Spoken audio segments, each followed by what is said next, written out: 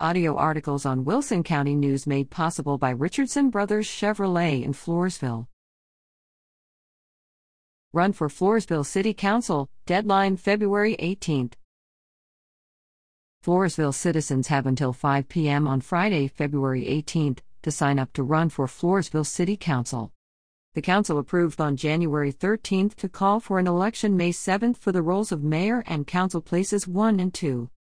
An election for these places, currently held by Sissy Gonzalez Dipple, Marissa Jimenez, and Gloria Martinez, respectively, was supposed to take place in November 2018, but was delayed due to a lawsuit regarding the city elections. A rescheduled election was set for May 2020, but COVID issues postponed it, along with the ongoing city lawsuit regarding moving the elections from May to November and back again. Applications for a place on the May 7th ballot must be filed by February 18th. An application can be downloaded from the city's website, https://www.floresvillage.gov/government/elections/ or can be picked up at City Hall, 1120 D Street in downtown Floresville. Who can run for City Council?